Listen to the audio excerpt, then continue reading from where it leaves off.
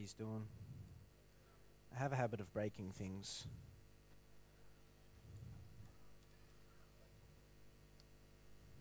You know what? I'm just going to put that in my pocket.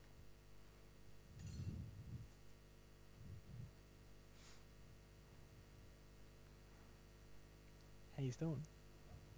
That's good.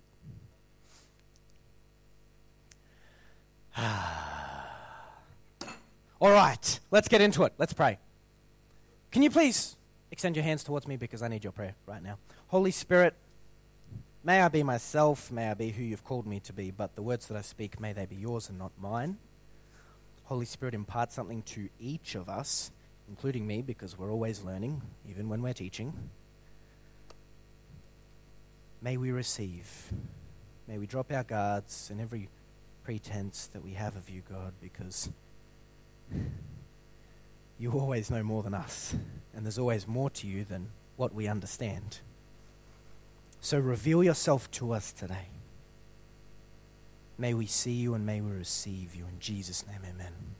All right. So, this week and next week, we're talking about understanding the Holy Spirit. Now, when we wish to understand someone, what do we wish to know about them? Throw some things out at me. What do we wish to know when we want to understand someone? Preferences. We wish to understand their preferences. Did someone say something over here? If we wish to understand someone, what are the things we wish to know about them? Values and morals. Brilliant. Anyone else? Who they are. Yes. Their motives. What they like. Yep. Anything else? These are all really good answers. Where they're from. Personality. Yep. What ticks them off. Hallelujah. Anything else? Their relationship with God. That is a big one. You've got some great answers. You can sit in the front row. Yell amen when I ask you to. Anything else? That's really good.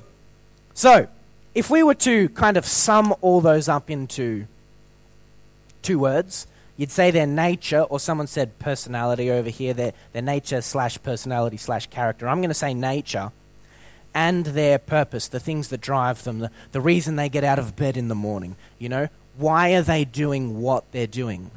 Motives. You know, they're really the 2 things you wish to know about a person if you want to understand them properly, their nature and their purpose. You want to know how they're going to react when you tell them something, either whether it seems good or whether it seems bad. You want to know what makes them tick, what makes them happy, their style of thinking, all these kinds of things. You want to know their nature and you want to know their purpose. The Holy Spirit is the same thing. And in fact, let's go to John 16. I'm just going to read out one verse. It's verse 7. And keep your finger in chapter 16 because we're gonna be staying in that sort of area.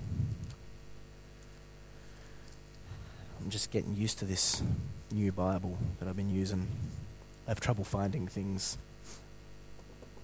John 16 verse 7. Nevertheless, I tell you the truth. It is to your advantage that I go away. For if I do not go away, the Helper will not come to you. But if I go, I will send him to you. Now, helper is translated as parakletos, and that kind of means helper, counselor, comforter. You know, some of your versions will say some of those words. You get the idea that Holy Spirit is quite gentle and leads us in the right direction and help us to understand things. That is the nature of the Holy Spirit, but I'm not going to focus on that so much.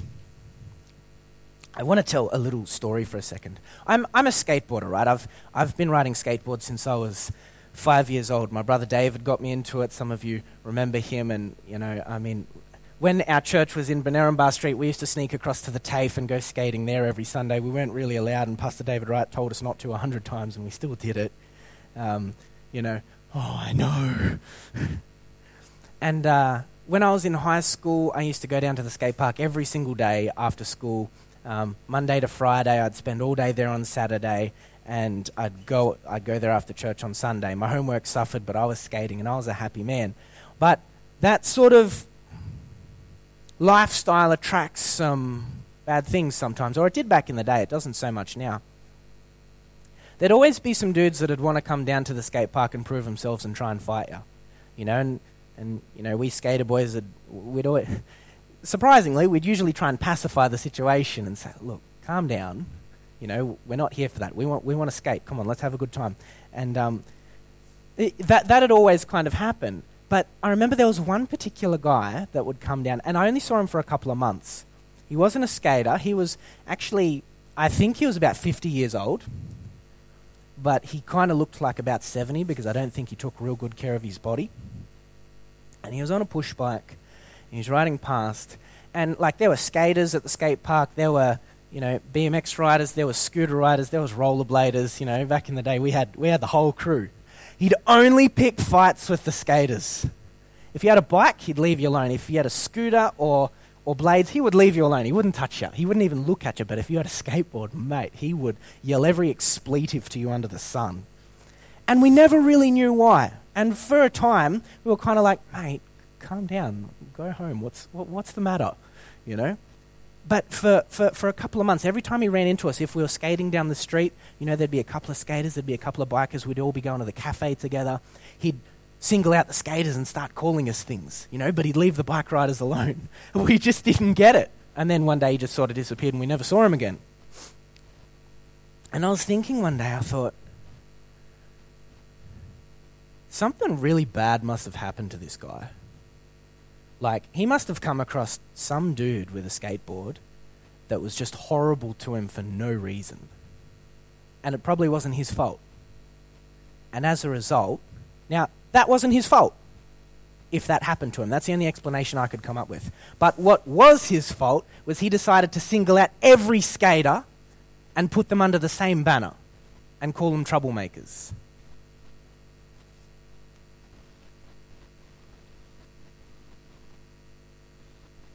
But that's not the only thing people do it to. People don't just do it to skaters. Sometimes skaters get a bad rap, sometimes they deserve it. But, you know, quite often we look at a particular group of people. Cops are a good example. You see one bad cop and you label all the other good ones as bad cops. They get a bad rap. Lots of people in lots of different groups get a bad rap because of one bad apple in the barrel. Am I right? And I think Holy Spirit often gets a bad rap because someone comes across a Christian that's really, ooh, you know, and, you know, they come across a little bit freaky, and then the Holy Spirit gets labeled as, no, I'm not going to touch that, you know, because of one kind of weird person. It happens. It happens in a lot of Christian circles. Christians are pretty guilty of it. I'm guilty of it. I've done it. Gosh, I have done it. I think one of the reasons behind that, and I don't know if, when those people think those things, I don't think they realize this. It's because they don't want to move outside their comfort zone. A lot of people say, "Oh, well, it happened in the Bible, but it doesn't happen today." That was for the apostles back then. But that's an excuse. That is a big excuse. Why does it happen in the Bible and not today? Well, it actually does happen everywhere today. It's just the lens you're looking at it through because you don't want to see it, because you don't want to move outside your comfort zone. That's not holiness, that's fear. It's not just about the apostles. Jesus has called us to do things too. The real question we should be asking is, oh, well, I don't see it happening anywhere, but it happens in the Bible. Why doesn't it happen today? Come on, Jesus. If you called the apostles to do this, why can't you call me to do it? Are the apostles more special than me? Come on, I want some of this. I want to see some of this happening. That's the way we should be thinking. Come on, I'm hungry for the things in the Bible to be happening today. I want the kingdom of heaven to come to earth. If that's what God's called me to do, then I want to do it. The kingdom of heaven is a matter of power, not talk. Amen? I'm getting really preachy at the moment.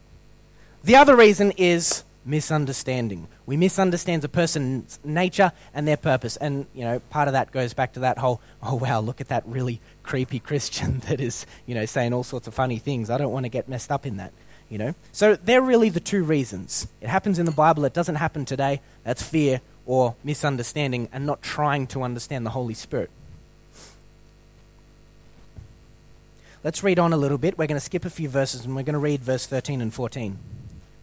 When the Spirit of truth comes, he will guide you into all the truth, for he will not speak on his own authority, but whatever he hears he will speak, and he will declare to you the things that are to come. He will glorify me, for he will take what is mine and declare it to you. Now the Holy Spirit guides us into all truth. Guess what? In chapter 14, verse 6, what does it say? Anyone know it? Jesus replied, I am the way, the truth, and the life. So if it is the Holy Spirit's job to lead us into all truth, what is he leading us into? Jesus! You know how many times, I think everyone in here has heard this at some stage, I don't need the Holy Spirit fuddy-duddy stuff, all I need is Jesus. That doesn't make sense to me. Because it's the Holy Spirit's job to teach us about Jesus and to know him more personally. That's the Holy Spirit's function. It's not the Holy Spirit's primary function to do miracles through us, but to lead us to Jesus, to use the miracles to lead us to Jesus. Now, I'm not going to talk about gifts today. I don't want to touch it. Steve can talk about that next week. I just want to talk about what the Holy Spirit is for, what he wants to do, what he wants to show us. That's what I want to talk about today. I do sort of understand, but I don't really get why people are so adverse to the Holy Spirit if his job is to lead us into Jesus, if all we really want is Jesus.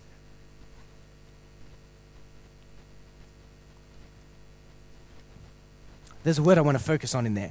Where is it? Declare. He will declare to you the things that are to come. The word declare is translated as, I don't know if I can pronounce it right, laleo, and it means to utter, to speak, to use words in order to declare one's mind and disclose one's thoughts.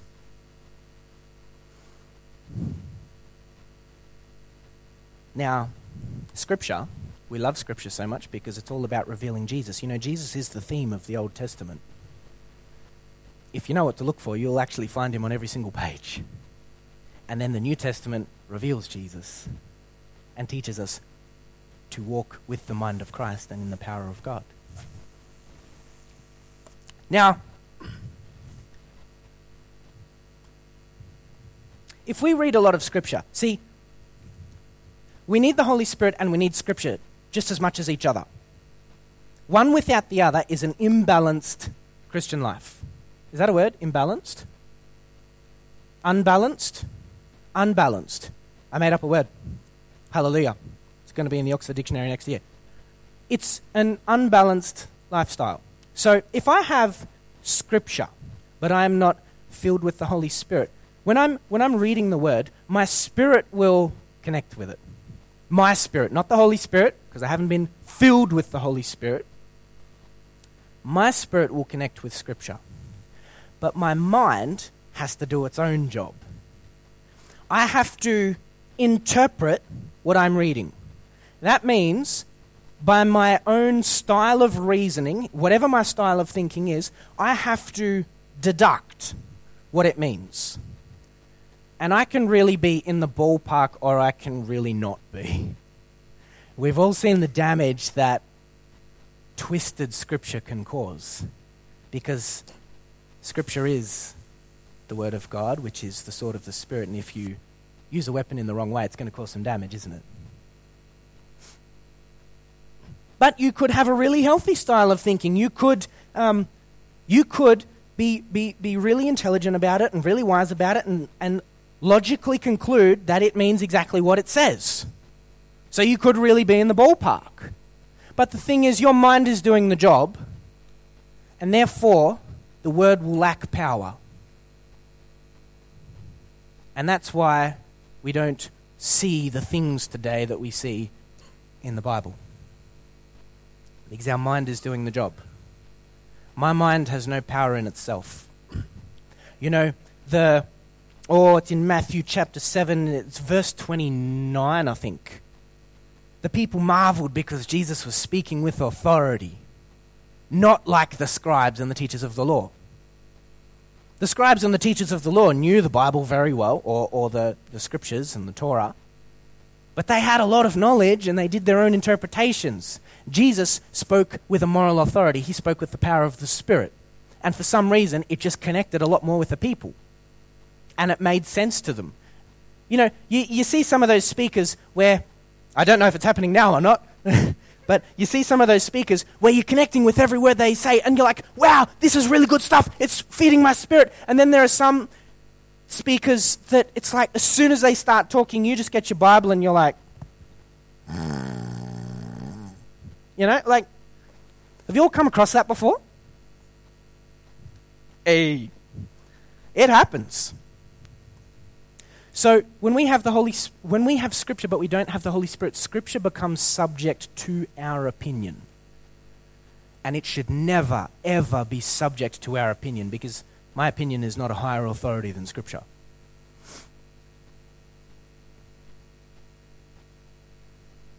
When we have the Holy Spirit but we don't have Scripture, that's also a problem.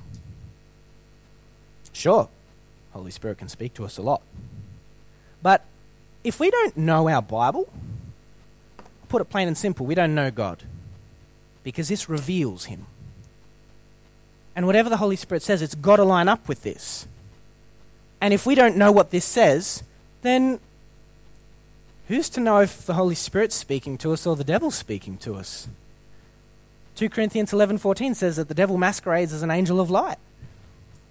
How am I going to distinguish the devil's voice from the Holy Spirit's voice if I don't know what the Bible says? I can easily be fooled. I can easily be manipulated. We need Scripture just as much as we need the Holy Spirit. So I'm not saying today that I'm going to nullify Scripture and say we need the Holy Spirit. I'm saying we need both if we are to have a real, authentic, and deepening relationship with Christ.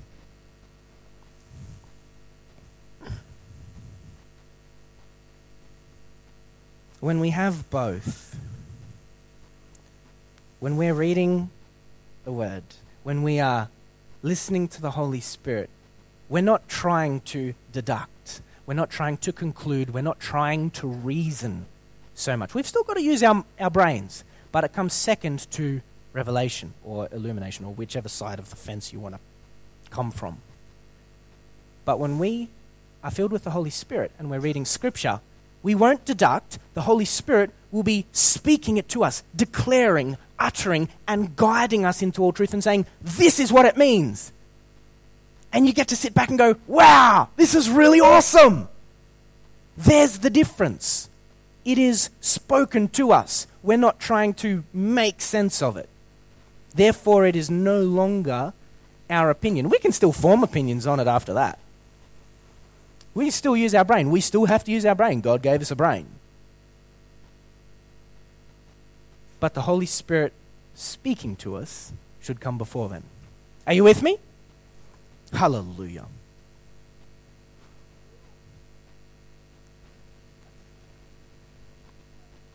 When we are guided into all truth, so we already understand that when we are being guided into truth, we are being guided into the person, into the character, into the nature and the purpose of Jesus, which is where we want to be. The second part of that becomes we need to outwork that. We need to put it into action. If we don't, we suppress the Holy Spirit. We're not allowing the Holy Spirit to do His job. Because everything about discipleship, and we are all called to make disciples and we're all called to be disciples. The whole thing about discipleship is not just that we listen, but that we do. That we respond to what we are told to do and who we are. Because what we do is a declaration of who we are. Does that make sense? Hallelujah. So, there becomes the onus on us to respond to the Word of God. And that is the prompting of the Holy Spirit. The Word of God makes sense to us, so we go and do it. Christianity 101, I love it.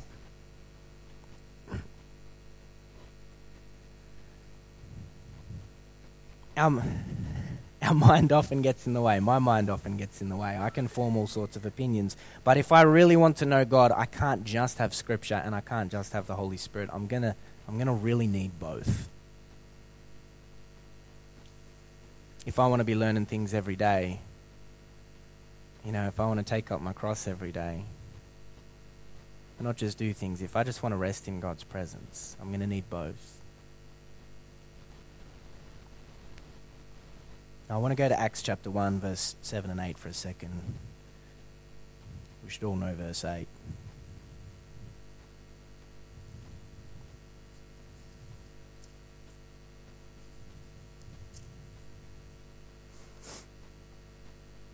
I'm in Romans. This Bible. Me. I'm blaming my Bible. It's me. Actually, I want to read from verse 6. So when they had come together, they asked him, Lord, will you at this time restore the kingdom to Israel? He said to them, it is not for you to know times or seasons that the Father has fixed by his own authority. But you will receive power when the Holy Spirit has come upon you, and you will be my witnesses in Jerusalem and in all Judea and Samaria and to the ends of the earth. The disciples wanted to know something. And bearing in mind, I want us to remember that the kingdom of God is not a matter of talk, but of power. The disciples all wanted to know something. I've often been guilty, because my head gets in the way a lot. I've always wanted to know as much as I can. I've always really been, not so much these days, but I've always really been interested in getting into theological debates with people. I really enjoy it. I really thrive off it. I don't like getting angry with people, but I really enjoy sitting down and having a discussion, and there's nothing necessarily wrong with that. But often that can be our go-to, and often that can be our go-to with evangelism, and we try and talk to people and talk to people and talk to people and talk to people and talk to people and talk to people and talk to people and wonder why we don't get anywhere with them. Gosh, it's frustrating. Why don't you just see what I'm telling you? I can't persuade someone into the kingdom. I can't persuade someone to see my point of view. That's the Holy Spirit's job. If I'm filled with the Spirit, I'm not going to try and convince them. I'm not going to try and persuade them. I'm just going to say what I need to say and let God be God. The disciples wanted to know things that they could talk about. We love to talk. But Jesus said, no, it's not for you to know that stuff. Don't worry about it. But you will receive power when the Holy Spirit comes on you, and you will be my witnesses. Now, notice he didn't say, you will be my witnesses and then you will receive power. He said, you will receive power when the Holy Spirit comes on you, and then you will be my witnesses. He didn't want the disciples to go anywhere. Brett Linder said it last week. He didn't want the disciples to go anywhere until they'd received the Holy Spirit. He didn't want them to do anything. He said, just stay in Jerusalem. Just keep praying, do your thing, but don't start your ministry until the Holy Spirit comes on you, because otherwise you're trying to do it yourself. You're trying to do it with your own logic and your own reason, and your intentions are brilliant. But you're trying to do it without me. They became witnesses after the Spirit came. Now, going back to chapter 16, I tell you the truth, it is to your advantage that I go away. If I don't go away, the Helper will not come to you. But if I go, I will send him to you. I have a question. If it was Jesus' intention to leave so that the Holy Spirit could come, why would we want that not to happen? If Jesus wanted that and said, I gotta go, but I'm going to send you someone who's going to teach you about me. And I will live in you, but he's going to teach you about me. I'm going to send him to you. Come on, this is a good thing. Stop mourning, stop grieving. I want this for you. Why would we want something else? Why would we want to say, no, I don't need the Holy Spirit. I just need Jesus. I'm sending him to you. Come on. Why would we not want it? Doesn't it make sense? Hallelujah. For the sake of our deepening intimacy with Christ, and for the salvation of this entire broken world, We need the Holy Spirit. We can't do it without him. That's the point that Jesus made.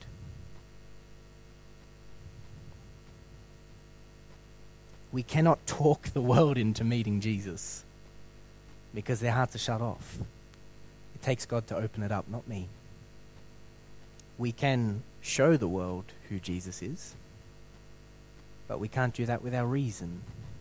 We can't do that with our deductions and our logic, no matter how intelligent we are. After all, God does use the lowly to shame the wise, does he not? Can we pray? We're going to have some ministry time at the end, so if you haven't been baptized in the Holy Spirit, then, when we're going to have a song at the end and we're going to have some ministry time, then please, we will pray for you. And if you have any questions or you want some conversation about this kind of stuff, or if there's anything you wish to understand, please come and talk to myself or one of the pastors. We would love to talk to you about it. We would love to pray with you if we can. So we're not going to do anything right this minute. We will just close off in prayer and then keep going. But there will be some ministry time at the end. Okay, let's pray. Thank you, Jesus, for sending us the Holy Spirit. Thank you, Lord, that everything, all of the amazing things that happened in the Bible are still happening today all over the world. Thank you, Lord God, that millions upon millions of people every year are coming into a relationship with you. Thank you, Lord, that so much more is happening around us than we could ever realize. Father, when the news paints all bad stories, there is so much more good happening left, right, and center. In our midst and on the other side of the world and everywhere in between, you are always at work and you never rest. Lord, we pray that our hearts align with yours, that we step into the power of the Spirit, that we stop saying, I want to do things my own way, I want to stay in my comfort zone, and we say, no, I want the things of God in my life, and I want to bring the things of God into other people's lives. Holy Spirit, we ask you to lead us. We ask you to teach us about Jesus. We ask you to lead us when we're reading Scripture. Lord, that the renewing of our mind would take place not because of our reasoning and our deduction, but because of your declaration, because of your utterance, that you would bring transformation into our lives by your truth that you guide us into. May we walk in who you have called us to be, looking to you in all things and not trusting in ourselves, but trusting in you and being led by you. You are the answer to all things. You are the only person that can satisfy us eternally. Jesus, we pray these things in your precious and wonderful name. Amen.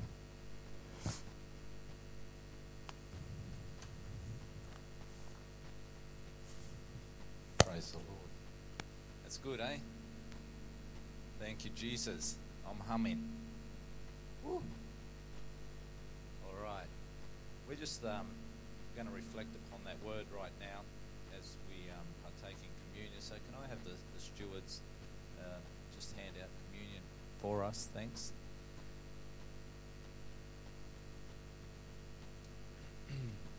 Yeah, you could just really keep expanding on that, can't you?